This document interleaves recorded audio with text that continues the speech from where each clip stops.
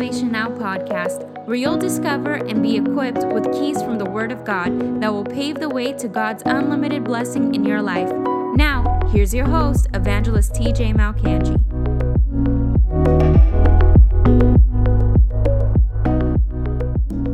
When you speak about Jesus' resurrection and the power of God that was displayed at the resurrection, it's impossible to not see miracles. It's impossible to not see signs and wonders. It's impossible to not see deliverance. It's impossible to not see the power of God come on the scene to confirm that Jesus did in fact rise from the dead. That was the apostles' ministry. Of Acts chapter 5, the Bible says they with great grace testified of the resurrection of Jesus Christ, and great power was transmitted through them all. The Bible says that with great grace they testified, and great power was in manifestation. Acts chapter 5 and verse 12 says that many signs and wonders were done by the hands of the apostles. Why? Because they kept on boasting and bragging and talking about this miraculous event called the resurrection of Jesus Christ. When you talk about his resurrection, that same power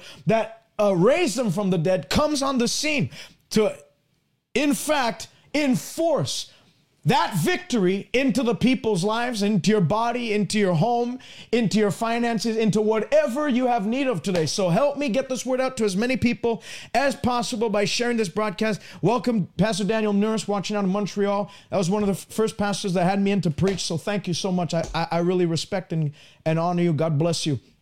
Edmonton, Alberta, Iowa, God bless you all. Ohio, welcome Houston, Texas, Wisconsin. So let's get in it straight away. Resurrection power.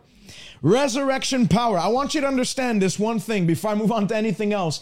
If Jesus had not risen from the dead, every one of his claims, the I am claims, I am the bread of life, I am the true shepherd, I am the gate of salvation, all of those claims would have been made void and empty.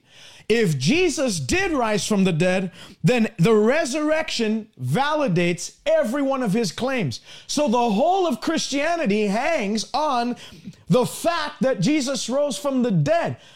I want to read 1 Corinthians chapter 15.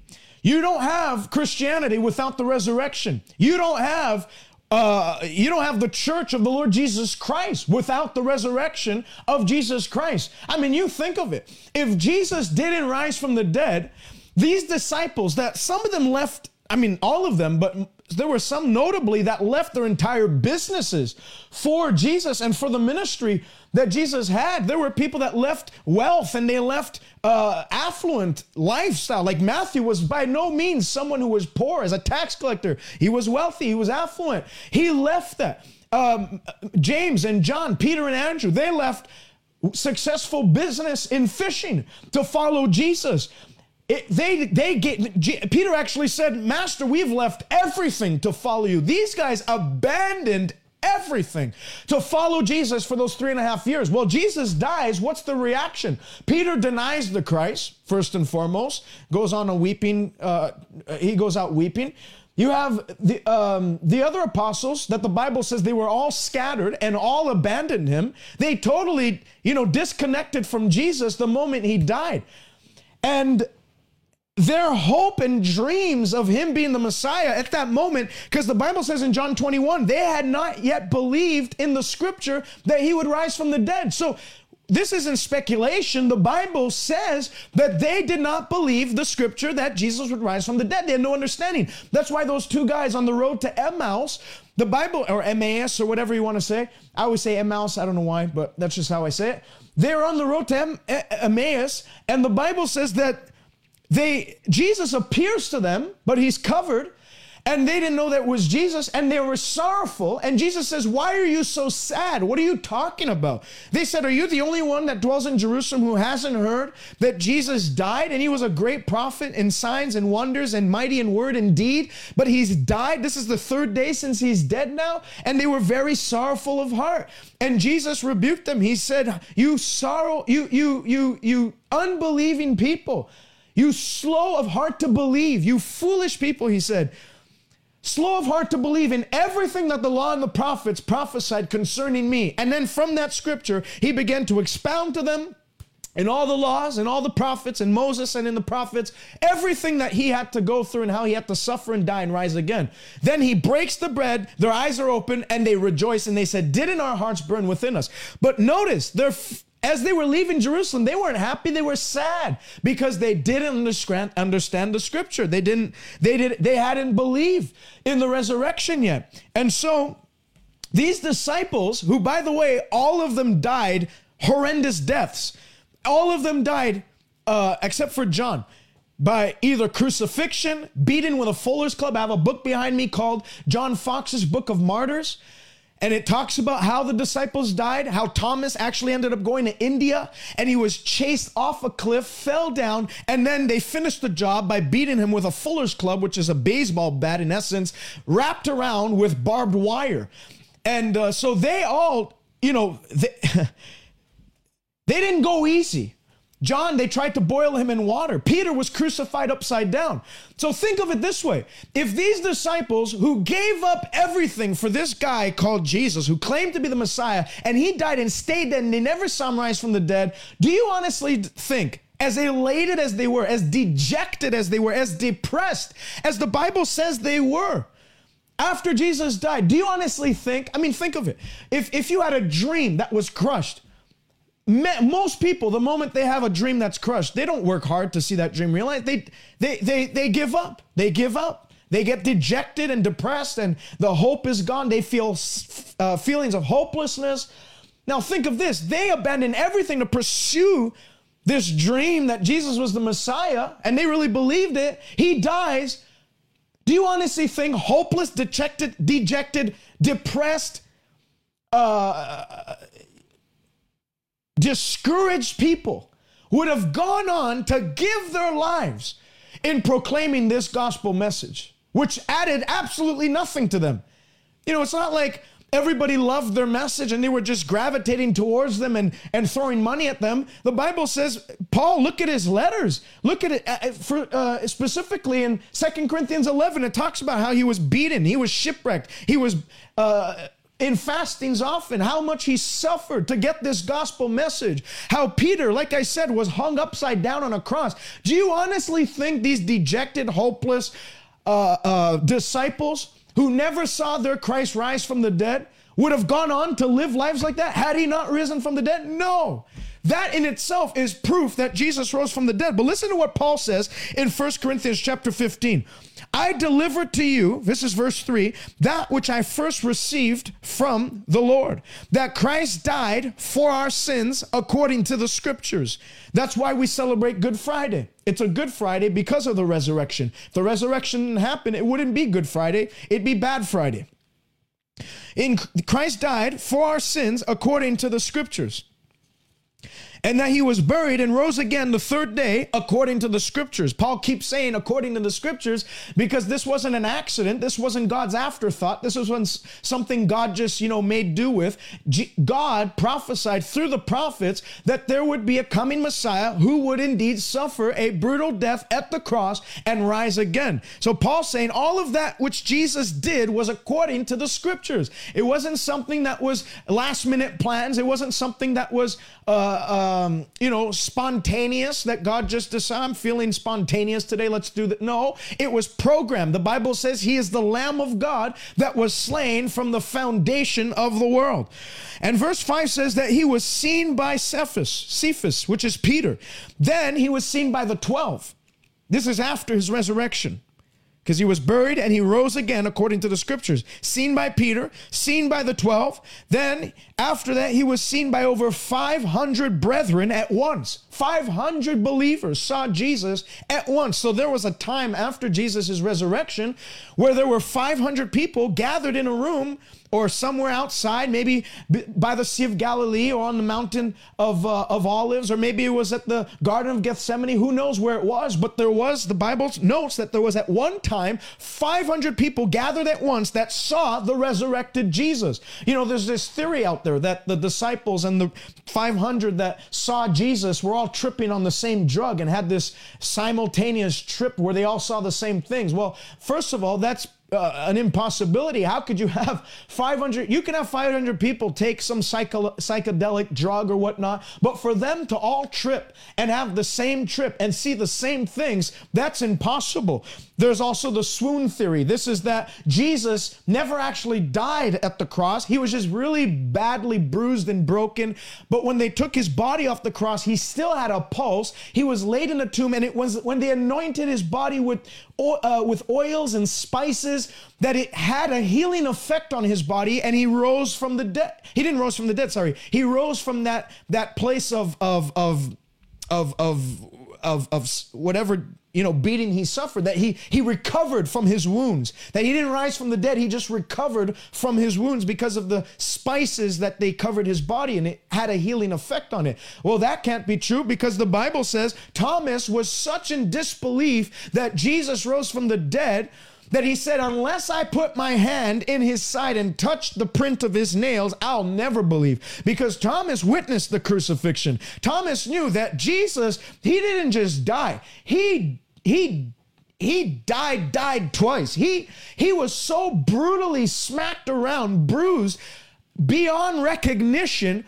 There's no way someone went through all of that and recovered. I saw them put a spear through his side. I saw them nails into his hands. I saw them deliver such a brutal beating on his face, his beard ripped off his face. I saw the hardness of breath that he had when he was breathing. Every time he made those statements, he had to give it all. He had to lift himself off the cross, lift himself upward on the cross to get breath back into his lungs. And I saw him yell out that final breath, "It is finished." And I saw him totally lifeless on that cross. I saw them take his body off limp and dead. There's no way that Jesus is still alive. He said, unless I put my hand into his nails, I'm never going to believe. So if that theory were true, Thomas would have been like, you know what?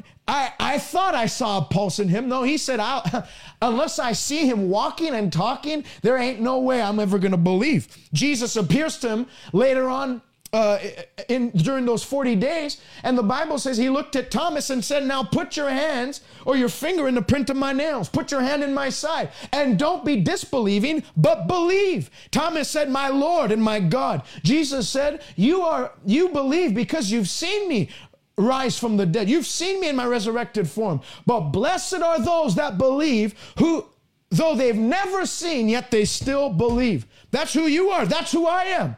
And the Bible says that because we believe, though we've never seen it with our physical eyes, but we know that we know in our hearts that Jesus is alive, Jesus said, you're blessed as a result of it. He said, blessed are those that believe. That's why you got to stop saying, I'm cursed, I'm unlucky. Start to say what Jesus said. I believe in his resurrection, so I'm blessed. I'm blessed and highly favored. I'm blessed and uncursable because of the blessing of God. The Bible says 500 at once. The greater part remain to the present, but some have died. Then after that, he was seen by James and by all the apostles. Then last of all, he was seen by me also as one born out of due time. Skip down to verse 12. Listen to Paul. Now, if Christ is preached that he has been raised from the dead, how do some among you say that there is no resurrection of the dead? They were challenging the resurrection. But if there is no resurrection of the dead, then Christ is not risen. So Paul's saying if there is no such thing, if God's power is not great enough to have raised Jesus from the dead, then Christ is still in that tomb. And if Christ is not risen, verse 14 says, then our preaching is empty and our faith is empty. That's why I said the whole of Christianity hangs on the fact that Jesus rose from the dead. If Jesus did in fact not rise from the dead, our faith is empty. Our faith to be healed lies on the fact that Jesus rose from the dead. And since death has no dominion over his body, sickness and disease has no dominion over him, and not over his power either.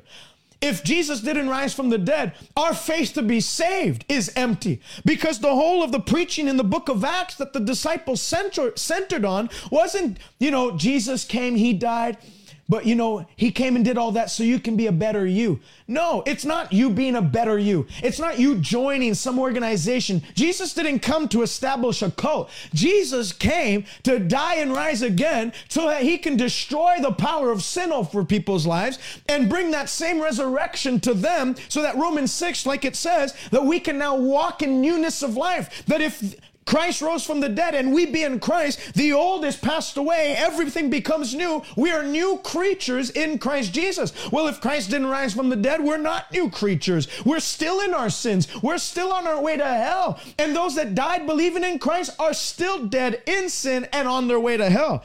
That's what Paul says. Your preaching's empty. What do we have to preach? If Christ didn't, when I go to places like Loon Lake in Saskatchewan, and I preached for 5 days straight because they were facing an epidemic. They had a suicide epidemic. They had people killing themselves left, right, and center in a town of 1,000. They had like 14 suicides in a matter of weeks or months. I forget what it was, but it was nonsense. And so we went and we rented the town hall and we preached, and we had people come in. We had 180 something decisions for Christ in 5 days in a town of 1,000. That's almost 20% of the full town getting saved within 5 days. And we had people that came in suicidal, bound by drugs, bound by addiction. What do you think I preached to them? Do you think I preached to them some sort of self-help, self-motivation preaching? Do you think I preached to them some sort of psychology, some philosophy that just encouraged them to the point of, I don't feel suicidal anymore? No, all of that's nonsense. All of that is empty. What I preached was God's resurrection power. That when you preach it, like I said before, the resurrection power comes on the scene. That minute, that flow of his power begins to flow in that place through the people, thereby setting them free from all oppression of the devil. And that's why I remember there was this one guy who was on meth the first day that we preached, and it was no surprise he was on meth. I thought he died 10 minutes into my preaching. He was just on the third row with his eyes closed like this. I literally thought there was someone dead, that they were going to get the ambulance to come in and just grab his body and take him out. He ends up coming after I give the invitation to accept Christ. He comes up, receives Christ into his heart. He comes up to me and says, I'm on meth right now and I'm depressed and I want to take my life. I prayed for him. I broke the power of the devil over his body. Well, that was on Sunday night. By Tuesday, this guy comes up to me and has, a Bible in his hand, and he shakes my hand. And he says, do you remember me? I said, I honestly don't remember you. I've seen a lot of people in the last couple of days. Can you remind me? And he says, I'm the guy you prayed for on Sunday night on meth. I want to tell you that since you prayed, I felt whatever was on me lift off of me. I don't have any desire to take meth any longer. And that depression and suicidal voices that I was having in my head, they all left. I feel as happy as, and he looked like he could have been a contender to be casted on some sort of antidepressant commercial because of how happy he looked. I mean, he had the biggest smile you can get.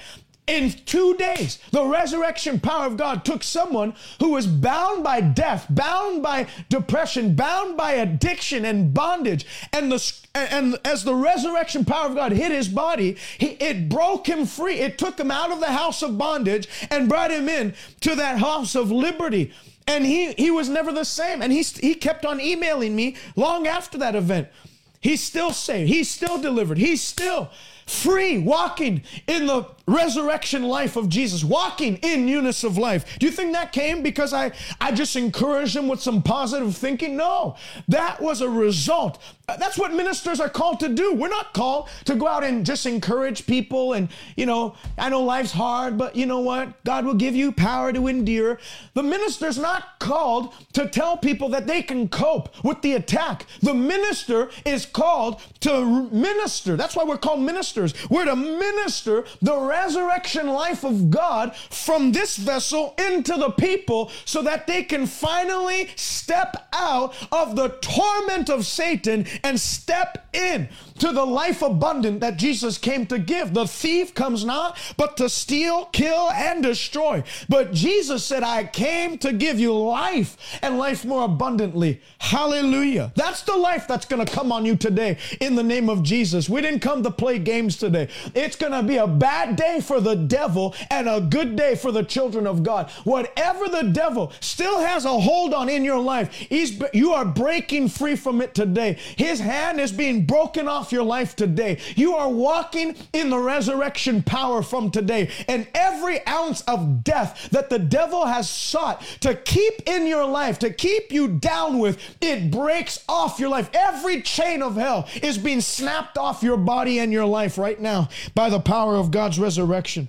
Paul says if Christ didn't rise from the dead, our faith is empty, our preaching is empty, we might as well just eat, drink, and be merry. He said if the dead don't rise, Christ didn't rise, and if Christ is not risen, your faith is futile, it's useless. You are still in your sins. And those who have fallen asleep in Christ, they've died and gone to hell. If in this life only, Paul says, we have hope in Christ, we are of all men most to be pitied.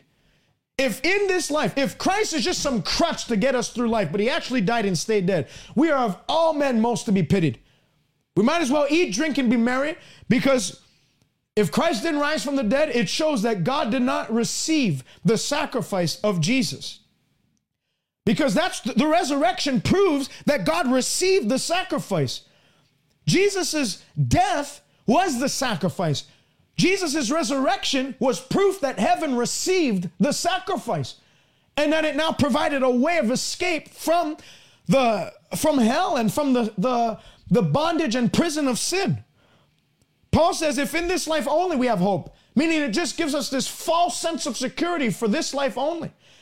We're of all men most to be pitied. We might as well just give up. Might as well just live your best life now.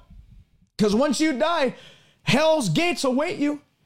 But verse 20 finishes off by saying, but now Christ is risen from the dead and has become the firstfruits of those who have fallen asleep. Listen to this in Romans chapter 1.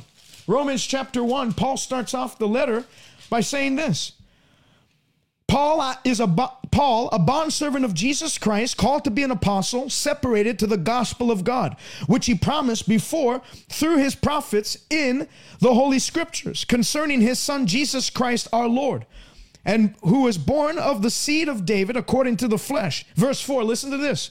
And he was declared to be the Son of God with power, according to the Spirit of holiness, by the resurrection from the dead.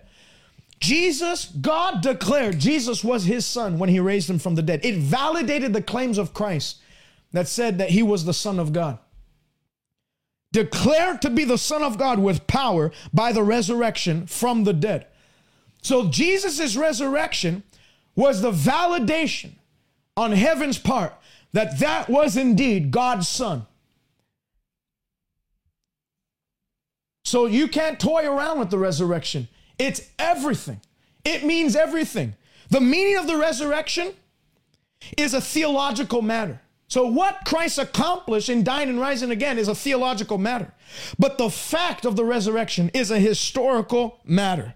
That's what Miles Perlman said. I want to read some quotes to you that I dug up in a book by Josh McDowell called A Ready Defense. And these are quotes of not, just random Joe Blows off the street. These are brilliant people. Some of the world's wisest people in terms of academia who studied about the resurrection and the historicity of the resurrection, and this is what they came up with, okay? I'm going to read you some quotes. So these are the facts about Christ's resurrection, things that prove the fact that Christ raised from the dead. These are things that prove the historicity of the resurrection, that it's not a theological, we're not just blindly following something that, you can actually go to Jerusalem and see Jesus's body in the tomb, that we've just, the body's there, but we know that his resurrection was spiritual and one day the body will come. That's not what we're basing our faith on. Faith, listen to this. Christianity is accessed by faith. That is established in Ephesians 2 and Hebrews 10 and other parts of the Bible. Christianity is access by faith, but Christianity is based on fact. Jesus rose from the dead. We're not blindly believing that. The tomb is empty. You know, think of it this way. All the devil has ever had to do to disprove Christianity, all the Jews ever had to do to throw this thing away and solve the Christ was a lunatic statements that they made. All that they've ever had to do to throw this thing in the can was to provide a body.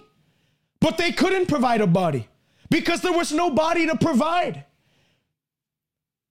That's all they've ever had to do. The devil, all he had to do was supply a body with the DNA of Christ. He hasn't been able to do it, and you'll never be able to do that because Christ not only rose from the dead, he ascended to heaven, sat down at the right hand of the Father, and the Bible says he lives forevermore. John on the island of Patmos saw Jesus in his resurrected state, and his eyes were like a flame of fire. His feet were like burnished bronze. His hair was like white like snow, his face like the sun shining in its brilliance.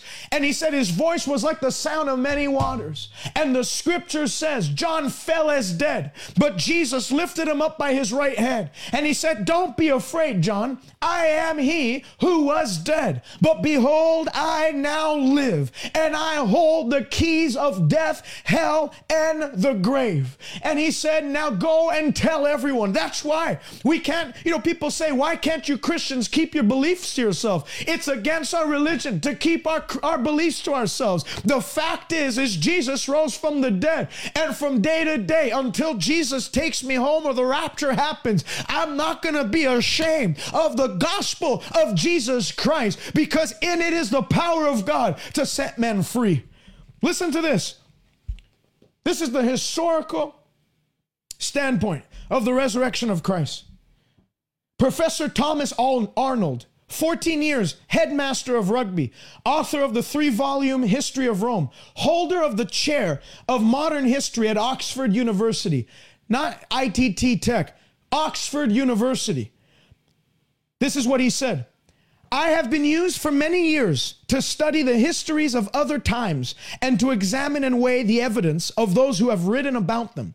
And I know of no one fact in history of mankind which is proved by better and fuller evidence of every sort to the understanding of a fair inquirer than the great sign which God has given us that Christ died and rose again from the dead.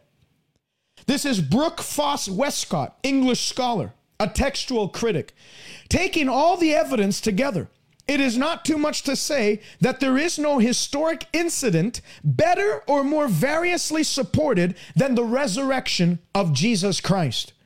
This is the professor of ancient history at Western Michigan University called Dr. Paul L. Meyer. He concluded that if all the evidence is weighed carefully and fairly, it is indeed justifiable, according to the canons of historical research, to conclude that the tomb in which Jesus was buried was actually empty on the morning of the first Easter. And no shred of evidence has yet been discovered in literary sources, epigraphy, or archaeology that would disprove this statement. This is Lord Caldecott, Lord Chief Justice of England. My faith, so this is his journey into the faith. My faith began with and was grounded on what I thought was revealed in the Bible. When particularly I came to the New Testament, the Gospels and other writings of the men who had been friends of Jesus Christ seemed to me to make an overwhelming case, merely as a matter of strict evidence for the fact therein stated. The same approach to the cardinal test of the claims of Jesus Christ, namely his resurrection, has led me, as I have often tried to examine the evidence, to believe it as a fact beyond dispute. This is Simon Greenleaf, Royal Professor of Law at Harvard University. And so Royal Professor of Law at Harvard succeeded Justice Joseph Story as the Dane Professor of Law in the same university, namely Harvard. The rise of Harvard Law School to its eminent position among the legal schools of the United States is to be ascribed to the efforts of these two men. So this guy is the cause of Harvard getting to where it was. And this is what he said. Greenleaf came to the conclusion that according to the laws of legal evidence used in courts, so he went out to prove the resurrection based on the same laws used in legal courts. And he came to the conclusion that there is more evidence for the historical fact of the resurrection of Jesus Christ than for just about any other event in history. This is E.M. Blakelock. I'm really going to nail these in, because these are brilliant minds that are, a lot of them were not even Christians before they set out to study the resurrection of Christ. This is what E.M. Blakelock said. I am a historian. My approach to classics is historical. The life, death, and resurrection of Christ is better authenticated than most facts of ancient history. Someone else said that there's more proof that Jesus lived and died and rose from the dead than that Caesar ever even lived. There's more documents from the ancient world that proves Jesus rose from the dead than that Caesar ever even lived. So if we're going to call Caesar's life a fact and teach it as fact in history class, then if we use the same rationality and if we use the same unbiased approach with regards to the resurrection of Christ, we also have to call the resurrection a fact. This is Clark Pinnock of McMaster University. There exists no documents of the ancient world witnessed by so excellent a set of textual and historical testimony than the resurrection of Christ. Skepticism regarding the historical credentials of Christianity is based on an irrational bias. So Clark Pinnock, in essence, is saying it's not irrational to believe that Jesus rose from the dead. It's irrational to believe that Jesus did not rise from the dead because of the overwhelming evidence stemming forth from the first century AD. F.F. Bruce of Manchester University said, if the New Testament was a collection of secular writings, their authenticity would generally be regarded as beyond all doubt. If the Bible, what F.F. Bruce is saying is if the Bible and the New Testament in particular was a collection of non-religious writings, if it was just talking about some historic event that happened that had nothing to do with God or religious philosophies, it would be regarded as beyond all doubt. Nobody would doubt it because of the overwhelming evidence. A.N. Sherwin White, classical Roman historian, said this: for the New Testament of Acts, the confirmation of historicity is overwhelming. Any attempt to reject its basic historicity, even in matters of detail, must appear absurd. So those are like 10 quotes from people who went out to study the resurrection, who were brilliant, either historians, archaeologists, professors of ancient history, whatever they were. They went out to study the resurrection, and they came back with the realization that this thing is not just a matter of belief and theology. There is historical fact. The tomb is empty. Turn with me to John 11. So now that we talked about the historicity of the resurrection, you know, I went through that because there's a lot of people, even Christians, who I believe don't even, they almost, because, you know, you go through secular school, you go through university, and they make it seem like if you believe Jesus rose from the dead, that you've lost your marbles, that you have loose screws in your brain, that you're a simple person, that you're an idiot, that you're a moron. You have professors that mock, even in their own classrooms, people that call themselves Christians. There's that movie, God's Not Dead, that is actually documents a real thing that happened, that a student went into his classroom, and the classroom professor said, is anyone here a Christian? And there was his hand that went up, and he began to just lay into him and totally dump on him mockeries, and he scoffed at him, and he made him feel like he was an idiot, which led him to go out and study the subject. You know, modern secular society makes you feel like you're an ignorant simpleton.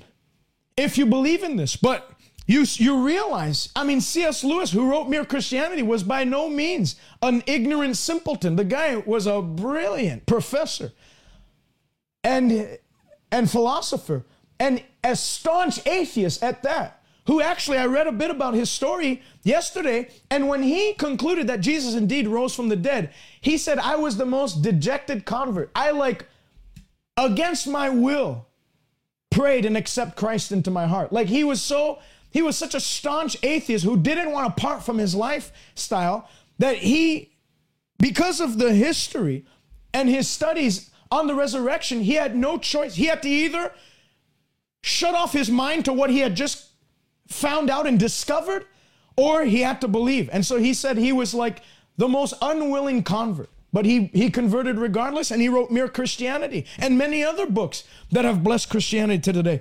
John 11, listen to this. So why do we talk about the resurrection? John chapter 11. You have Jesus that gets to the tomb of Lazarus, and Mary meets him. This is what Mary says. Lord, if you had been here, my brother would not have died. Verse 21, verse 22. But even now I know that whatever you ask God, God will give you. Jesus said, your brother will rise again. Martha said, I know that he's going to rise again in the resurrection at the last day. Jesus said, no. I am the resurrection and the life. And he that believes in me, though he may die, yet shall he live. And whoever lives and believes in me will never die. Do you believe this? Yes, Lord, I believe. And we all know what happened. Jesus went on to call Lazarus' name. Lazarus came out of the tomb, and they unloosed his grave clothes, and he went on to live many years after that. But I read that specific scripture in John 11 to show you. Many Christians have the Mary mindset. Yes, I know he'll rise again in the resurrection of the dead. I know one day we'll taste of that resurrection power. And they lay no claim to that resurrection power here and now. Jesus said, I am the resurrection and the life. And he didn't come out and say, one day Lazarus will rise from the dead. He came and proved that resurrection power was available to Lazarus now. And if it was available to Lazarus then, it's available to you now. I want you to read this with me. Ephesians chapter 1. Ephesians chapter 1. Listen to what Paul writes. Verse 17 and 18. I pray that the God of our Lord Jesus Christ, the Father of glory, may give to you the spirit of wisdom and revelation in the knowledge of him. The eyes of your understanding would be opened or enlightened, that you may know what is the hope of his calling, the riches of the glory in his inheritance of the saints, and what is the exceeding greatness of his power that is available to those who believe. So the Bible says, the exceeding greatness of his power that is available towards those who believe. Well, what is he talking about when he's talking about the exceeding greatness of God's power? He goes on to describe exactly what he meant. Which God worked in Christ when he raised him from the dead and seated him at his right hand in heavenly places. So the exceeding greatness of his power, in the original Greek, it literally means the greatest manifestation of God's power that is available to you. So the resurrection, Paul says, is the greatest manifestation of God's power ever recorded. And the Bible doesn't say that it's awaiting us one day, although there will be a resurrection of our bodies. The Bible says it's available now to those that believe. The Bible says in 2 Peter chapter 1, verses 3 and 4, his divine power has been granted to you for life and godliness through the knowledge of him who called us to glory and virtue, that by these great and magnificent promises you might become a partaker of the divine nature. So the Bible doesn't say we have to wait till heaven till we start to taste and see of this resurrection life. The Bible says by the power, by the faith in God's word, you can partake of God's divine power, and it will benefit you in life. Not in the afterlife, in life. God's resurrection power is available to you now. I want you to write that in the comment section. God's power is available to me. God's power is available to me. Not only is it available, it's accessible to you. It's accessible. See, if you just see the resurrection as some like thing of the past. You've made Christianity a stale thing, a stale religion. Christianity is not just believing in the death, burial, and resurrection of Christ, and that was Christ, and then one day in the future, we'll taste of that resurrection power. That's where you have this dead religion, where people, they have this idea that before Christ, after Christ, nothing's different. It's only when we enter into eternity that things will change for me. And they continue to suffer at the hands of the devil without mercy because he takes advantage of that level of ignorance. People ask, well, if the devil did it, God allowed him to do it. No, God allows what you allow, and your ignorance is what sets the boundaries as to what God will allow in your life. If you're ignorant to what that resurrection life does for you now, then you'll be disqualified from partaking of that resurrection life here and now. So Christianity becomes some like mystical, ethereal, hope-based thing if all you do is look back to the resurrection and say, well, at least we have a hope one day. The resurrection, the Bible says that same spirit that raised Christ from the dead will quicken your mortal body. So he's not talking about this dead religion. He's talking about this life-giving, energy-imparting religion. That resurrection power that raised Christ from the dead lives in you to then strengthen your body, give life where there was death, to give you what Jesus said, that life abundance. Christianity is not an ethereal thing. Christianity, in essence, John G. Lake used to say this, it is the uniting of divinity and humanity in you.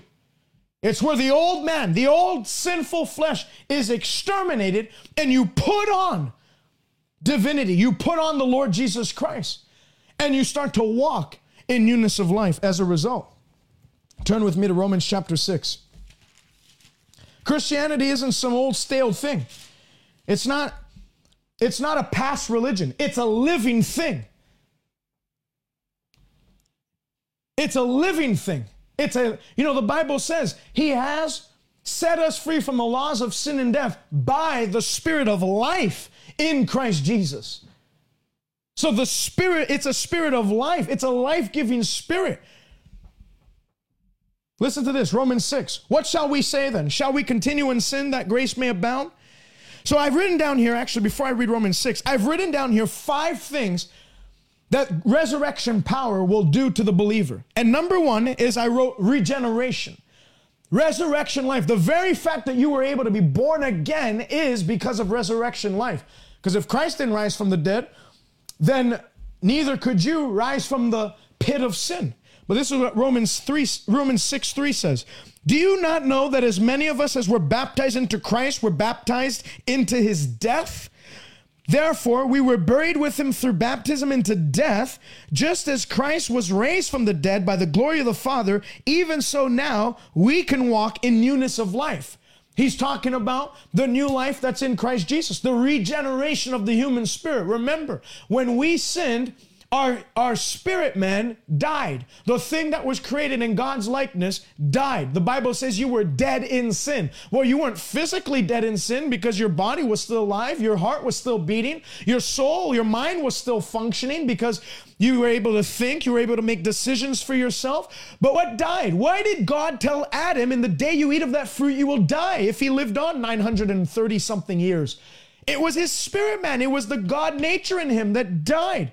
That's why Jesus had to come to bring you life, to regenerate that spirit, to create the Bible says in you, the new man. The Bible says we put off the old man and we have put on the new man, created in the likeness of God. Bible says if any man is in Christ, he's a new creature, a new creation. Old things pass away, everything becomes new. Titus 3 verses 5 and 6 says that the Holy Ghost was poured on us in an abundant manner, thereby regenerating us and renewing us by the power of the Holy Spirit. So the power in Jesus' blood is important Rather, the power in Jesus' resurrection is the same substance that regenerated. You know how Jesus said in John 3, unless you are born again, you can never enter the kingdom of heaven. Well, it's that same resurrection life that was in Christ that regenerated you and caused you to be born from above, born again. Romans 6 says, now that you're born again, what does it mean to be born again? It means to be broken free from the grip of sin and now alive to God in Christ Jesus.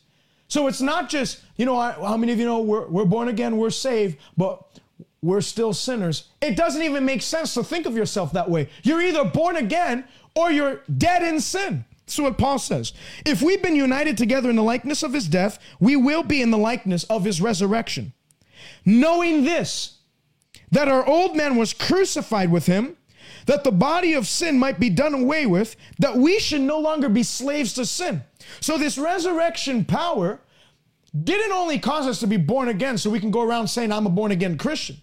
But it gives you power to dominate over sin.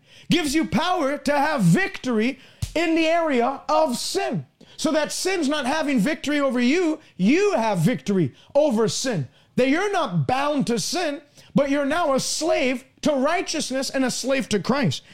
That's what Paul says. He who has died has been freed from sin. So you got to stop talking about yourself like you're still bound to sin. How many know we're still sinners? You start calling yourself as a sinner, you're identifying with the sin nature that it still has victory over you. Instead, say what the Bible says about you. I'm freed from sin. I want you to write that in the comment section. I'm free from sin. I'm freed from sin. You want to know why we have this perpetual cycle of sin in the church where it's just people that, I have a struggle with this sin, I struggle with that sin. You really, biblically speaking, you shouldn't struggle with any sin. I know that's going to rub people the wrong way, but that's just what the scripture says. Paul didn't say he who has died has spiritually been set free from sin, but practically he's still going to live in sin. He who has died has been free from sin. For if we've died in Christ, we live in him. Knowing that Christ died, having been raised from the dead, dies no more. Death no longer has dominion over him. Likewise, verse 11, you also reckon yourselves to be dead to sin, but alive to God in Christ Jesus. Stop saying, we all fall short, You did fall short. You've been redeemed by his blood. Now you're seen as perfect, above reproach, spotless in his sight, because he made peace with us through the blood of his cross. It's like people in theory, they believe all these things, but in their confession, they disavow what they believe in theory. In theory, they call them, how many of you know, they sing that song, I'm no longer a slave to fear. But then in confession, they live as slaves to fear. Do you hear about this? Do you hear about that? We have to stop being hypocritical Christians.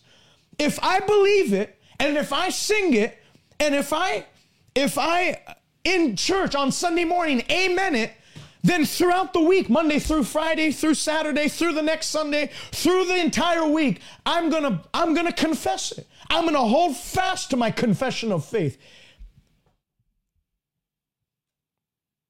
Christianity is it's not about God giving you, grace so that every time you sin, you can pick yourself back up, and he gives you power. Though there's a struggle with sin in this life, he gives you power. We're able to see his mercy. That's like baby steps Christianity. When you start to walk in what I'm talking about today, resurrection power, you see that I don't have to struggle with this thing anymore. I don't have to struggle with drinking anymore. I don't have to struggle with drugs anymore. I don't have to struggle. The devil wants nothing more than to get you to believe that life is a struggle with sin. And there's a lot of preachers that will accommodate that unscriptural theology and get you to believe the same thing. And most of the time, I honestly think it's because they themselves have never had this revelation and they struggle with sin, so they preach it. Because they can't fathom, well, I know what the Bible says, but if I'm not living it, then it must not be true.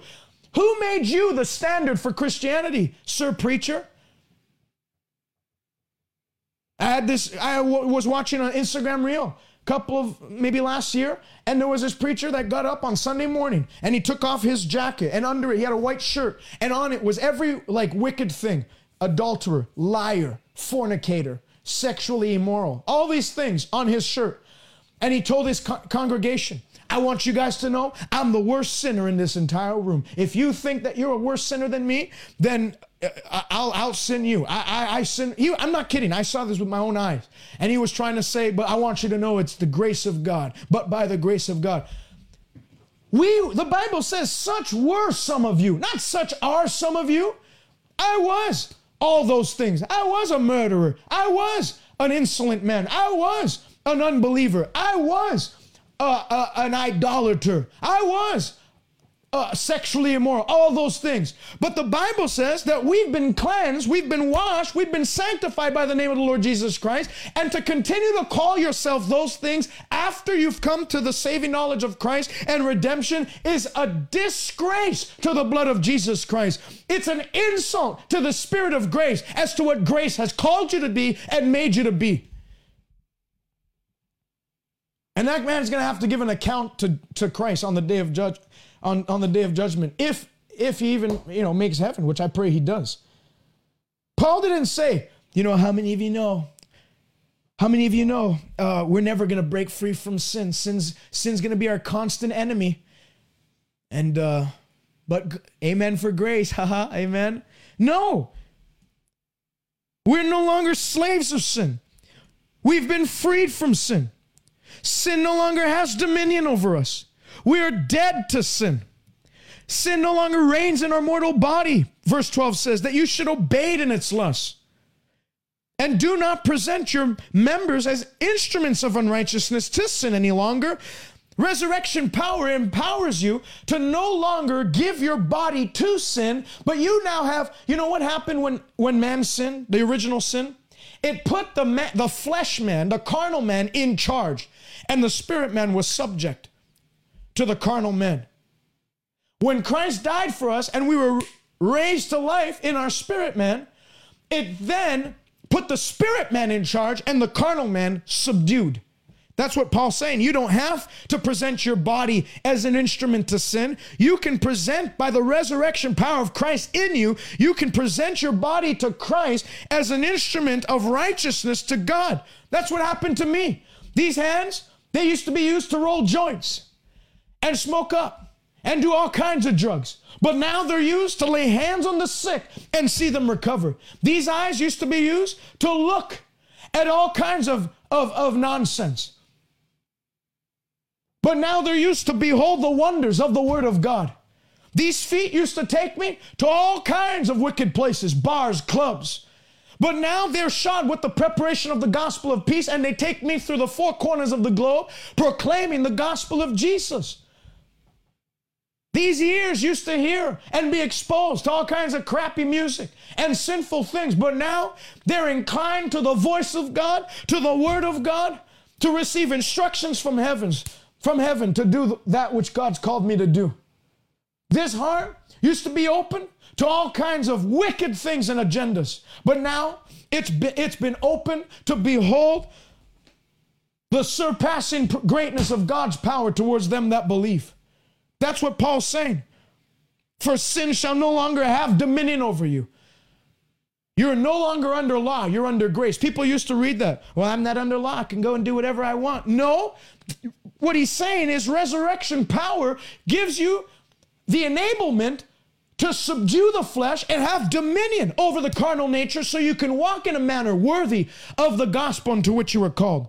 Number one, regeneration. I'm not just talking about I call myself a Christian, I belong to a church, I tick off the box that says Christian, I even write Pentecostal next to it. I'm talking about, are you born again? Has the resurrection life of God regenerated you where your desires are different, where your passions are different? If you're not, I'm going to give you an invitation at the end of this broadcast, so stay tuned. Number one, regeneration. Number two, what does resurrection power do to the believer? Gives you access to the Father. Listen to this, Hebrews chapter 9. It's about to get toasty in here. Hebrews chapter 9. So if you haven't had a chance to share the broadcast, please do. Hebrews chapter 9 and verse 6 to 8. Now, when these things had been thus prepared, he's talking about the earthly service in the temple. The priests always went into the first part of the tabernacle, performing the services. But into the second part, the high priest went in once a year, not without blood, which he offered for himself and for the people's sins committed in ignorance. The Holy Spirit indicating this. Listen to this, verse 8, Hebrews 9:8. The Holy Spirit indicating this, that the way into the holiest of all was not yet made manifest while the first tabernacle was still standing. So the Bible says, under the law and under the system of the law, the way into God's very presence was not yet made manifest. It wasn't possible to come into God's presence and say, Father, I ask you in Jesus' name. We couldn't come boldly into the throne of grace and mercy. Verse 11, but Christ came as a high priest of good things to come, with the greater and more perfect tabernacle, not made with hands, that is, not of this creation, not with the blood of goats and calves, but with his own blood. He entered the most holy place once and for all, having obtained eternal redemption. What did Jesus do? With his own blood. So after his resurrection, he went up and ascended on high, appeared before God. He entered the most holy place once for all. For who? For all. That includes you. That includes me. And what did he do? He obtained for us eternal redemption. So because Christ entered the most holy place once for all, he didn't just do it for himself. He then made a way for all to enter into the most holy place. Verse 13 says, for if the blood of bulls and goats and the ashes of a heifer, sprinkling the unclean, sanctifies for the purifying of the flesh, how much more shall the blood of Jesus Christ, who through the eternal Spirit offered himself up without spot to God, cleanse your conscience from dead works to serve the living God? For this reason, he's a mediator of a new covenant. Verse 24 of Hebrews 9, for Christ has not entered the holy place made with hands, which are copies of the true, but he entered into heaven itself, now to appear in the presence of God for us. Hallelujah. Skip to verse 19. Therefore, brethren, having boldness to enter the holiest. So Paul says, Jesus did all of that for us. He entered into the holy place once for all, having made a new way for us to enter into God's. It was impossible for the general public to access God's very own presence, to ask him for help, to receive deliverance, to call unto him so that he would answer us. Jesus was the pure, spotless Lamb of God who satisfied the demands of God's justice at that cross. And it was proven when he raised from the dead. When he raised from the dead, he ascended on high and ascended into the most holy place for us. And this is the result of it. Therefore, brethren, having boldness. Remember, we just read it. Once a year, the high priest could come in to the Holy of Holies, and not without the blood of an animal. And they used to tie on him a bell with a rope on the other side of the tent, just par chance that he wasn't fully sanctified and cleansed, that if he appeared before God in that manner, not fully purified, he would drop dead on the spot. So the bell would stop ringing because he wouldn't be walking and ministering, doing his priestly ministry, and they would drag his body out. And it happened. So once a year, one guy was able to come. Jesus went as the perfect tabernacle, not made with human hands, and he appeared before God for us all. Why? So that we now can have boldness to enter the holiest by the blood of Jesus Christ, by the new and living way, which he consecrated for us through the veil that is his flesh, having a high priest over the house of God. Verse 22, I love this. Let us now draw near with a true heart in full assurance of faith. Well, what did we say before? 1 Corinthians 15 says, if Christ didn't rise from the dead, our faith is empty. You can't have assurance of anything. But because Christ rose from the dead, we can draw near with a true assurance of faith, having our hearts sprinkled from an evil conscience and our bodies washed with pure water. We can come boldly into the throne room of grace and mercy to obtain mercy and find grace to help in time of need. We have access to the Father. The resurrection gives us confidence that the sacrifice of Jesus was accepted and a new and living way was provided for the redeemed to come before the Father. Think of it. John 16, Jesus says that until now you've asked nothing in my name. But in that day, I tell you, you're not going to ask me anything. You can go directly to the Father and ask him anything. What was he referring to in that day when he said in that day?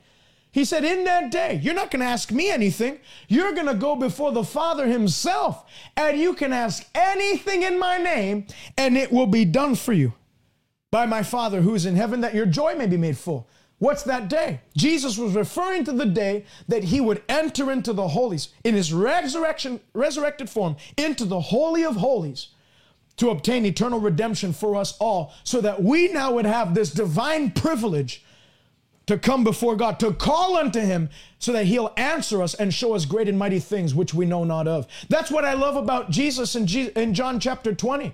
Mary sees Jesus. He says, Mary, she says, Rabboni, which means teacher. She recognized this was Jesus. And she comes and tries to grab him, but he says, hey, hold off.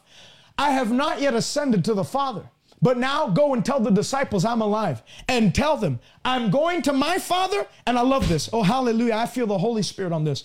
I'm going to my Father and I'm going to your Father. I'm going to my God and I'm going to your God. Jesus ascended into the Holy of Holies. And that marked a shifting moment for humanity, where we no longer have to, as the redeemed, no longer have to just call God God. We can call him God. And if you're redeemed by the blood, you can call him Father. And you don't have to go through a priest or a prophet or anybody else. You can have boldness to approach God on the basis of our righteousness because of the finished work of the cross. What's the finished work? It's not just that he died, it's that he rose again. And we have a confidence now to approach him. And the Bible says we can ask him anything in the name of Jesus, and he'll do it for us. Because Christ is now our eternal mediator. He's our mediator. Hallelujah.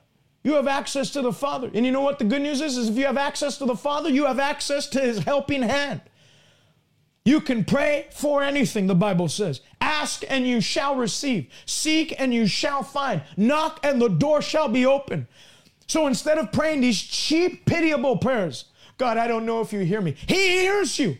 If you're blood bought, blood washed, and you believe on Christ's resurrection, he hears you. And you can ask him anything. And the Bible says everyone who asks receives. Everyone who knocks, the door is open. Jesus said in very clear terms, what things soever you desire, when you pray, believe that you've received it. Believe that God's power is able to deliver it, and you will have it. That's why we have we have an advantage over the world. The world can't pray to God because God doesn't hear everybody's prayers. The Bible says if you have iniquity in your heart, the Lord will not hear you. The Bible says God, his ears are closed to the wicked. The only prayer that God hears with regards to the world is the one that when they pray, Lord, forgive me and wash me by your blood. I repent and I believe. That's the only prayer. But as a believer, you have an advantage. You have a great advantage over the world because we have supernatural assistance that is accessible through this wonderful tool called prayer. And the Bible says that the effective prayer or the effective fervent prayer of a righteous man avails much, or it brings forth many wonderful results. So don't cheap out in your prayers. Don't ask God for the minimum. Ask him for the maximum, because you're not the Bible says we don't serve an idol that has eyes but can't see, that has ears but can't hear, that has hands but can't do anything to help anyone. We serve a God who made the heavens and the earth by his great power and outstretched arm. And he said that he is able to do far more more abundantly, all that you can ask, think, or imagine according to his great power. Hallelujah.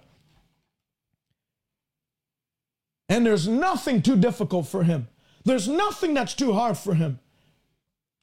Number 3, what does the resurrection power of God do to the believer? It gives him healing power. If death, remember, let me read this, Acts chapter 2.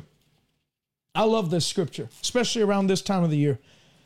Acts chapter 2. Men of Israel, hear these words. Jesus of Nazareth, a man attested by God to you by miracles, wonders, and signs, which God did through him in your midst, as you yourselves also know.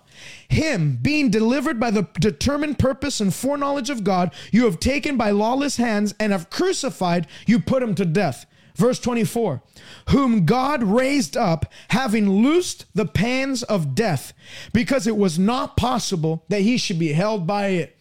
God loosed Jesus' body from the chains of death because it was not possible that he should be held by it. Sickness, the objective of sickness is death.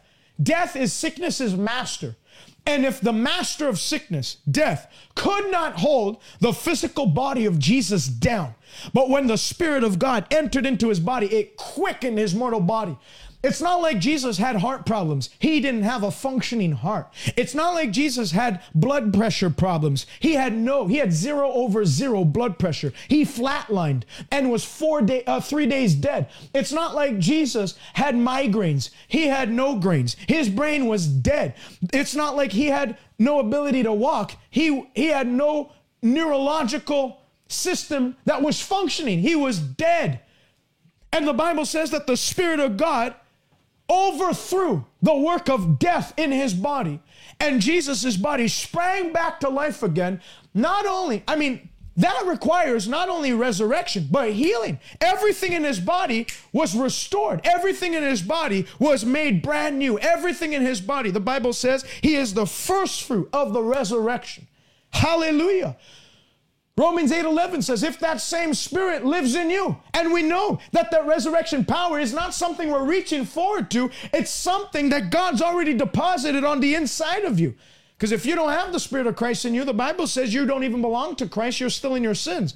So if you call yourself a Christian, the scripture says you are the temple of the Holy Ghost, that the Holy Spirit lives in you, and the Bible says we're to glorify God in our spirit and our bodies. Well, how do you glorify God in your body? Certainly not by staying sick. Sickness glorifies the devil. But God's resurrection power has made a way where you can break free from the work of sickness in your body, and the same Spirit that raised Jesus from the dead goes to work in your body to physically make good and quicken, make alive every organ, every bone, every blood vessel, every vein, every vital organ in your body to receive new life today. Hallelujah. If death, which was the devil's strongest weapon, could not keep Jesus's body down because of the resurrection power of God in him, how much more? If death had no power over Jesus, and Jesus holds the keys of death, hell, and the grave, then everything under death's chain of command, cancer, diabetes, multiple sclerosis, fibromyalgia, ALS, neurological disorders, leprosy, for goodness sakes, whatever it is, skin disorders, headaches, migraines, tumors, pains in the back, pains in the feet. All of it is under death's chain of command. And if death was defeated, all of them get swallowed up by the resurrection power of God. That's the type and symbol of Moses' staff when he laid it on the ground and it turned into a serpent. And the Egyptian magicians, they laid their staffs. They had 3, threw it on the ground. They turned into serpents. What happened? The staff of Moses, which represents God's power, swallowed up the 3 staffs of the Egyptians, swallowed it and burped them right out.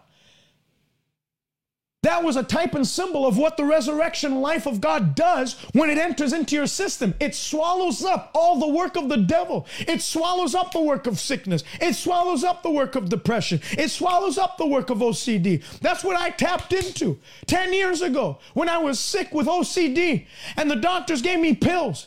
And the doctor said, you have to go to therapy the rest of your life. And I went to counselors and they couldn't help me.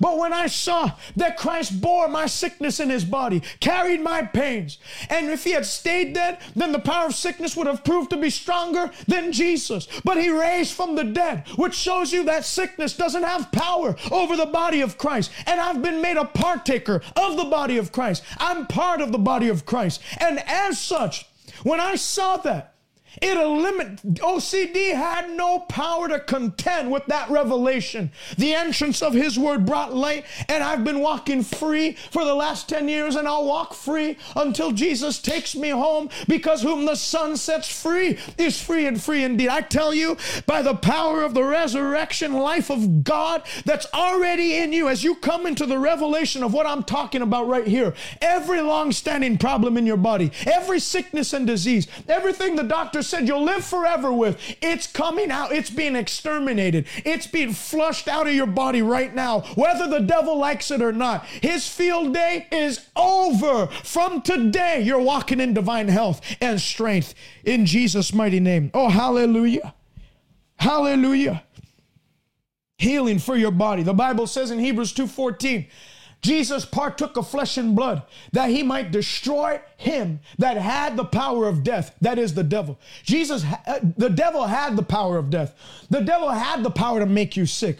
Now the only reason he can put sickness on you is if you still believe he carries the same power to make you sick. But the Bible says he was stripped of that power. He was stripped of that privilege. Jesus has the power of death. The devil doesn't get to decide when you die. Jesus, the Bible says, holds the keys of death, hell, and the grave. And he already made a statement concerning you. With long life, I'll satisfy you and show you my salvation. You can choose to believe the devil's report, that he can put sickness on you. You can die at any time, or you can choose to believe what God said, that he'll give you a long, satisfactory life. How could you plug into resurrection power and have it on the, how could you believe that you have resurrection power on the inside of you and tolerate pain in your body? It has to go. And there has to come a point where there's a violence in your spirit where you don't put up with the devil's crap in your life any longer. You say enough is enough. You've overstayed your welcome. And you take action. If you'll say to this mountain, Jesus said, don't just pray. Don't pray about the mountain. Jesus already did everything in his power to break you free. You don't pray about the mountain. Jesus said you say to the mountain. Stop tolerating the mountain. Stop trying to climb your mountain. Stop trying to get away around the mountain. Start to speak to the mountain. Mountain of sickness, you have no choice but to leave. I uproot you from this body in Jesus' name. I tell you, there's some of you watching right now, there's tumors in your body. Doctors said that we're going to have to do surgery and all that. But I tell you, before the hand of any surgeon goes into your body, the hand of Jesus, the invisible hand of God that did surgery on Adam in the Garden of Eden when he took a rib out and he stitched him up without any scars, the hand of God is going right into your body right now. And he's withering up every single tumor in your body in Jesus' mighty name. In Jesus' name. Number 4, what does resurrection power do to you? Gives you supernatural strength. Bible says that Elijah, by the Spirit of God, the hand of the Lord came on him, which represents the power of God. Anytime you see the hand of the Lord, the hand of God, it's symbolic of God's power. And when the hand of the Lord came on Elijah, he outran the chariots of Ahab unto the wall of Jezreel. The Bible says of Samson that when the hand of the Lord came on him, he destroyed 1,000 Philistines with the jawbone of a donkey. The Bible says in 2 Timothy 1:7, we've not received the spirit of fear or weakness, but of power, love, and a sound mind. That's the resurrection power of God that it doesn't say we're going to receive it. It says we have received the spirit of power. The spirit of power that was in Samson that enabled him to be supernaturally strong is the same spirit of power that's in you. That's why Joel said, let the weak then say in that day, I am strong. I'm not weak anymore. I'm strong. I'm not frail anymore. I'm strong. Stop saying I'm tired. I'm fatigued. I don't know how I'll make it. I'm weak. I just feel like I have no energy. I'm low energy. Stop saying that. Start to say I'm strong because of the resurrection power of God that I've connected to, that flows through me. I love this one song. I forget the name of the song, but it says, resurrection life flows in my veins. Oh, hallelujah. What a powerful way. What a powerful truth. You got to start seeing yourself that way. When you wake up in the morning, regardless of how you feel, you got to say, the resurrection life flows through my veins. Hallelujah. That's why Paul said, and he didn't doubt it. He said, I can do all things through Christ who gives me strength. I can do all things because resurrection life lives on the inside of me. His divine power enables me to do and accomplish all things that pertain to my life and destiny. Hallelujah. Bible says, now unto him who's able to do far more abundantly, all that you can ask, think, or imagine, according to what? His power that works in you. That works in you. There is tremendous power that is in you. And I said this on a recent broadcast. I said, you can have $1 billion worth of oil in your backyard. If you don't know it's there and you don't learn to tap into it, it ain't going to do you any good. It's called an untapped resource.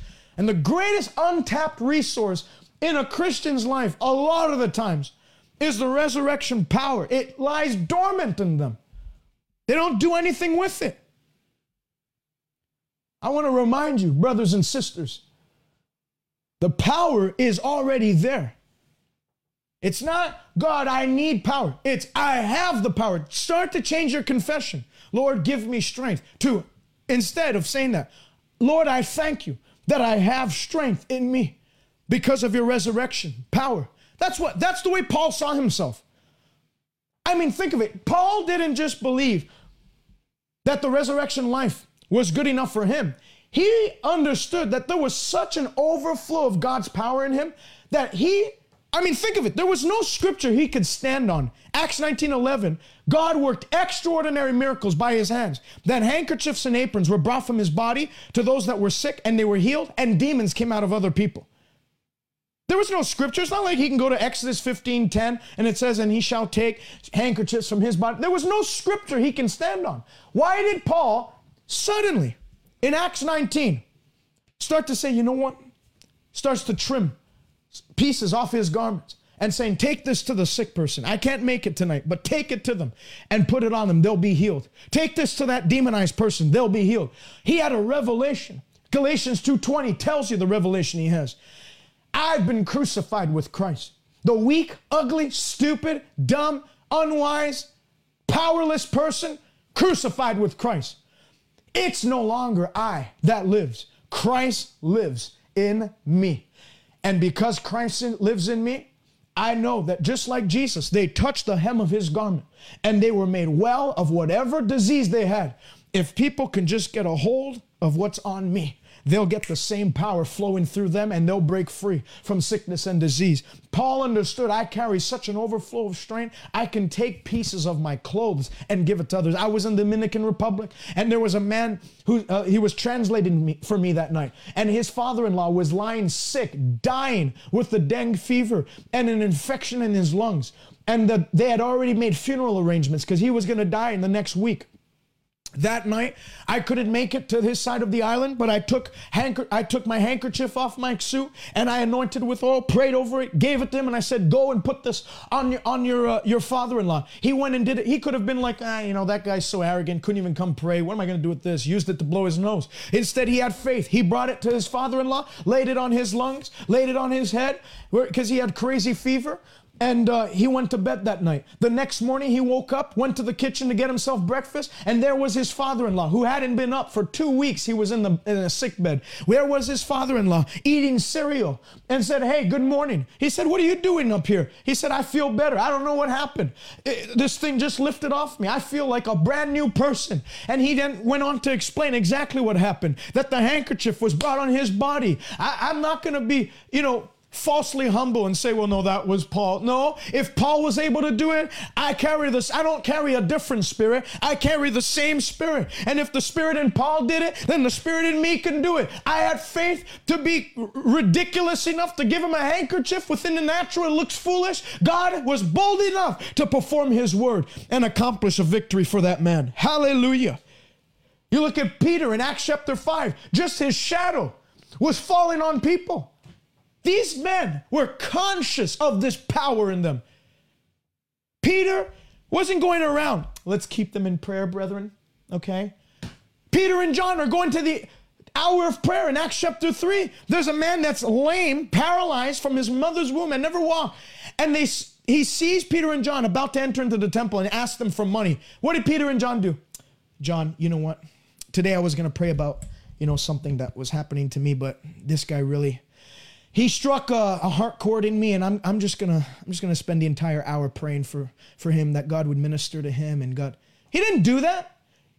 He said, hey, silver and gold we don't have.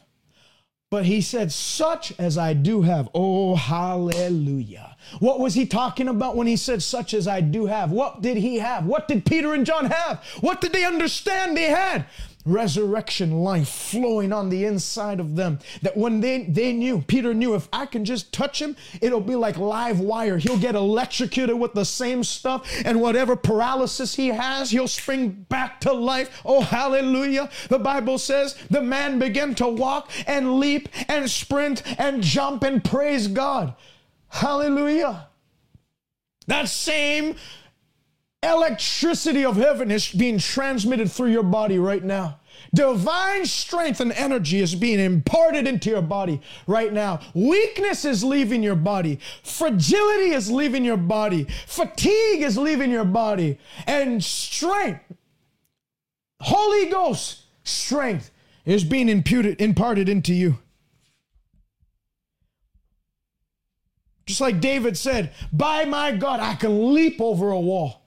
He wasn't saying, by my God, I get through the week. Oh, praise the Lord, I can get through the week. He wasn't saying I get through the week. He said, by my God, I can leap over a wall. I can run through a troop. He makes my feet like hinds feet to ride on the high places of the earth. He trains my hands for war so that my arms can bend a bow of bronze.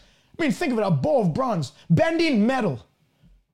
David said, my arms are strengthened to bend a bow of bronze. The Bible says he gives strength to his anointed. Hallelujah. Stop saying, God, give me power to get through the week. Instead, say, I thank you that I've got power to excel this week. I've got power to flourish this week. I've got power. I'll do 3, 4, 5 times as much as normal people do because they're at a disadvantage. They have human strength. They have fleshly strength. They have human ability. I've got God's ability. I've been united with Christ in redemption. And what was in Christ and isn't in Christ is in me now. Number 5, what does the resurrection power do to the believer? The resurrection gives you dominating power over the devil and demons. Remember, when Christ died, he didn't just stay relaxing in that tomb, whistling and waiting. Praise the Lord. John Stafford from Plattsburgh, just wrote, my sciatica and back strain is gone. Praise God. I knew people were being healed. I knew it. Praise the Lord. Hallelujah. If God's power has hit you in your body, write it in the comment section. I want to hear of it. Praise the Lord. Sciatica is no joke. I had it once. I was scheduled to preach that night, and I bent over, and my back just, it was incredible pain. And I didn't cancel the meeting. I went to the meeting, and I was like, I had my wife carry me to the meeting. The moment I sat throughout worship, the moment I got the mic, that resurrection life hit me, and the sciatica left me too. Praise the Lord. The resurrection gives you dominating power over the devil. What did Jesus do when he was dead? He went into the lowest, the Bible says, and he stripped the devil of his authority and his power. And Jesus said, all power and all authority in heaven and on earth has now been given to me. And he said, now I'm giving you the keys of the kingdom. I'm giving you the keys of the kingdom. Luke 10:19 says, I saw Satan fall from heaven Nevertheless, don't rejoice that the demons are subject to you in my name, but rejoice that your names are written in heaven. So the scripture says that demons are subject to you now in the name of Jesus. The victory of the resurrection, or the triumph rather of the resurrection, was a triumph over the devil and all his forces. And so if Satan is under your feet, every other demon under his chain of command is under your feet. People are writing, my headache is gone. Praise the Lord. Praise the Lord. If Satan was defeated by the resurrection, because he couldn't hold Jesus' body down. Remember, I'm sure all the forces of hell were against that stone on that Easter morning and trying to hold it back so that Jesus' body would never come out. But when the Father gave the command, Son, rise, and the Spirit entered into the body, and the angel rolled the stone away, the hordes of hell couldn't hold it back. And so if Satan couldn't hold that back, there's no demon in hell that can hold or hinder you back. The Bible says in 1 John 5:18 and 19, we are born of God, God's seed abides in us, and the wicked one no longer can touch us. Because as he lives, so are we in this world. Because of God's resurrection power on the inside of the believer, it enables us to carry dominion over the devil to cast him out. Acts 16, Paul's going to some place and there's this demonized lady who kept saying, these men are servants of the Most High God. What did Paul say? I adjure you in the name of Jesus Christ, come out. Because Paul carried resurrection power and because he understood the power of the name of Jesus, that demon was no match for the command that he gave. The demon left and she was delivered in that moment. You're no longer subject to the devil. He's now subject to you because what's in you is greater than what's in him. All of the power of hell combined is not greater than the greater one that lives in you. Greater is he, the Bible says, that lives in you than he that is in the world. The greater one that lives in you is greater than the darkness that surrounds you in society. You're not at the mercy of the devil. The devil is at the mercy of you because Jesus gave him a butt whooping 2,000 years ago, and his resurrection marked the defeat and ultimate end of the devil.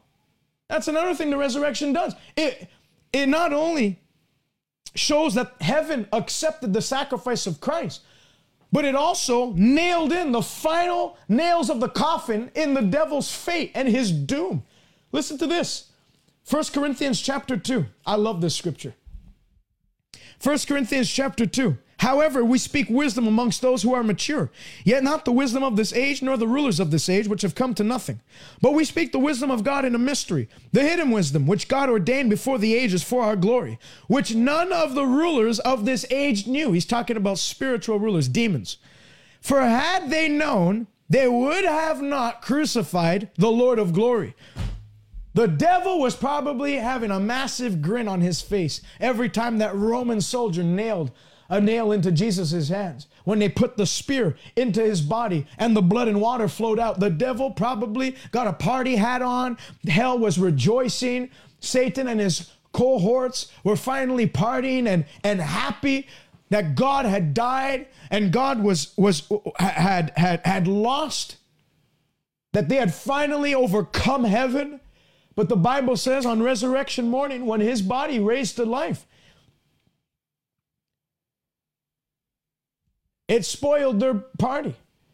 Had they known what Jesus' work and the ultimate end of his death, which was the resurrection, would have accomplished, they would have never crucified Jesus.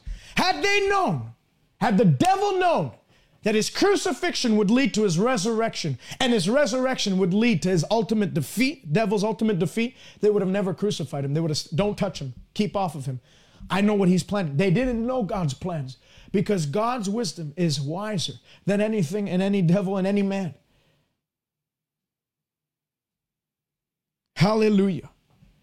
And because he lives, it now secures our victory over hell, over darkness. The Bible says he delivered us from the powers of darkness to walk into God's kingdom, the kingdom of light.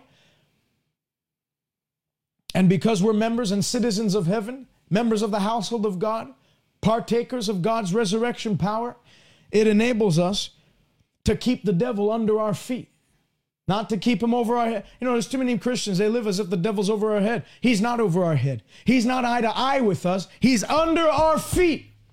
And the resurrection power enables the believer to keep him there. Hallelujah. So how do you minister this resurrection power? I talked about what it does, but how do you minister it? Very simple. Mark 16. In my name, these signs will follow them that believe. They will cast out devils. They will lay hands on the sick. In speaking the name of Jesus, giving a command in Jesus' name is the point where that's the point of release, where the resurrection power begins to flow from you. There was a lady that was in one of my meetings in Laval, Quebec, and she had tumors in her uterus, and the doctors told her that she was going to die of this cancer, that it was spreading and all that. And she hadn't told anyone because she didn't want to be people's pity party. She wanted to, you know, if God could help her, then God could help her. But what's the point of telling everyone you're dying? She didn't want to be the prayer project of the community. She didn't want people to just weep over her situation and feel bad, because that's what happens. You start spreading news to people, most of the time they're just going to give you sympathy. You don't need sympathy, you need God's help and intervention. So instead, she told her pastor, and that was it. Let's agree in faith, and that was it, just so she can have someone to agree with in faith. Well, I was, first time ever meeting her. I was in the service preaching, and then all of a sudden the Holy Spirit highlighted her to me. I called her out, and I just pointed right at her body, like her abdominal area. And I said, you will live and not die and declare the works of the Lord. Healing power of God flows right through you in Jesus' name. She looked healthy. She didn't look like emaciated. Plenty of color in her skin. She was fine. When I said that, she fell under the power. I went back to the church a year and a half later, 2 years later. She's healthy. She's whole. She didn't die. The doctors, the tumor wasn't there anymore. She totally got healed. The resurrection life of God put an end. It's resurrection life kills all the work of the devil. Isn't that interesting? Resurrection life brings death to the work of the devil. And that's what it did for her. How did I release that power into her body? By the word of God and by speaking it in the name of Jesus. I said, you will live and not die in Jesus' name. And there was a transference. The Bible says, I said it before, Mark 11:23, you don't pray about the mountain. You don't hope the mountain leaves. You don't wait for the mountain to leave. You don't climb the mountain with your arms wide open. You speak to the mountain in Jesus' name, and the mountain will leave. That's how you inject resurrection life into dead situations. Your family seems like your marriage is dead. Start to see, I release the resurrection power of Christ. If the power of God was able to resurrect a dead body, it can resurrect a dead marriage. If the power of Christ was able to resurrect a dead body, it can resurrect a child that's backslidden, can bring him back. If the power of Christ was able to resurrect a dead body, it can resurrect joy in your home and peace for your family. In Jesus' name, I loose the resurrection power of God into your home. Whatever the devil's done to kill joy, kill health, kill peace in your home, kill the marriage, kill your children's safety, in Jesus' name, the resurrection power of Christ swallows it all up. Hallelujah. If you're watching this right now and you've never given your life to Jesus, you need to get saved today. You have no part or play in the resurrection life of God until you get saved. The Bible says, he that has the Son has life. It's not the opposite, the other way around. It's not he that has life has the Son. He that has the Son has life. The Bible says, Jesus came to his own, the Jews. His own did not receive him, but to as many as did receive him, to them gave he power to become children of God. You have to receive the person of Christ before you can have power and partake of that power. To as many as did receive him, to them gave he power to become children of God. If you're watching right now and you've never received Christ into your heart, you're not saved. There's a real hell. You know, one of the things the resurrection of Christ does for us is that we don't have to go to hell. Hell was not created for man. It was created for the devil and his demons. When man sinned, anyone that chooses to line their life up with Satan and hell's agenda goes to hell. Hell is a real place. And it's too hot for you to go there. My grandmother used to always say, whenever we would burn ourselves on something, or if we touch something hot, she'd say, hell is hotter. Just to remind us that no matter how hot a flame is, hell is hotter. There was a man that my mentor, Evangelist Tiff Shuttlesworth, was preaching somewhere one time. And he was told,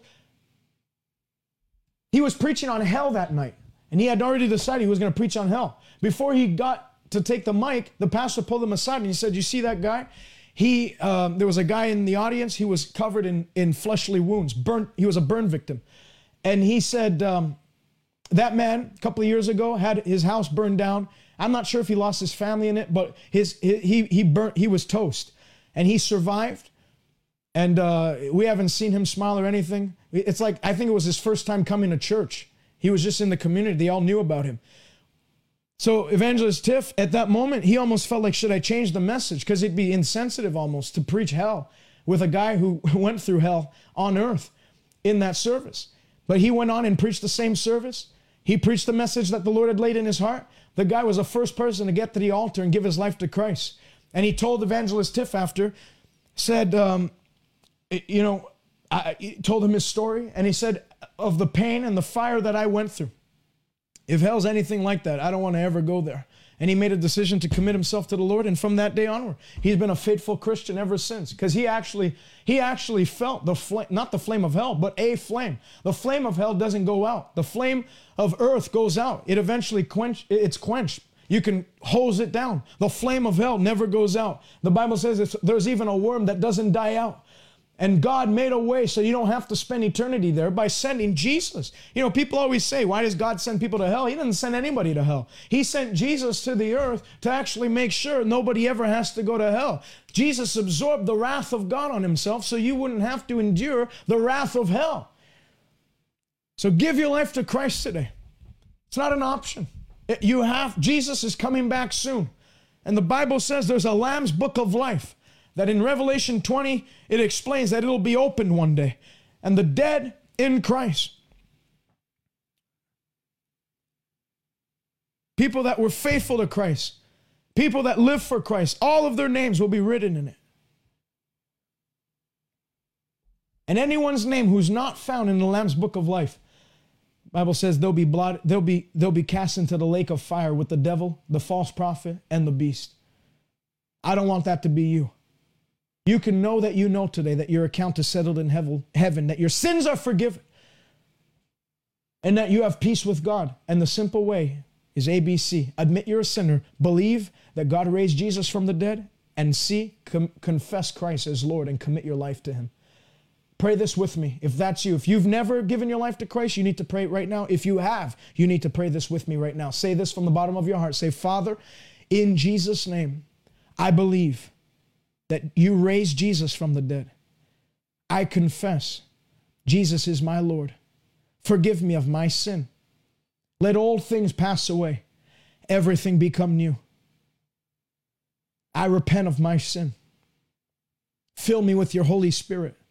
Where I was weak, make me strong. Destroy all that the devil has set up in my life. And give me power to live for you all the days of my life. Heaven is my home. God is my Father. And Jesus is my Lord. And I'm never turning back. In Jesus' name, amen. Amen. If you prayed that prayer, I'd love for you to get in contact with me, salvationnow.ca. First link that pops up is I just got saved. Click it, fill it out.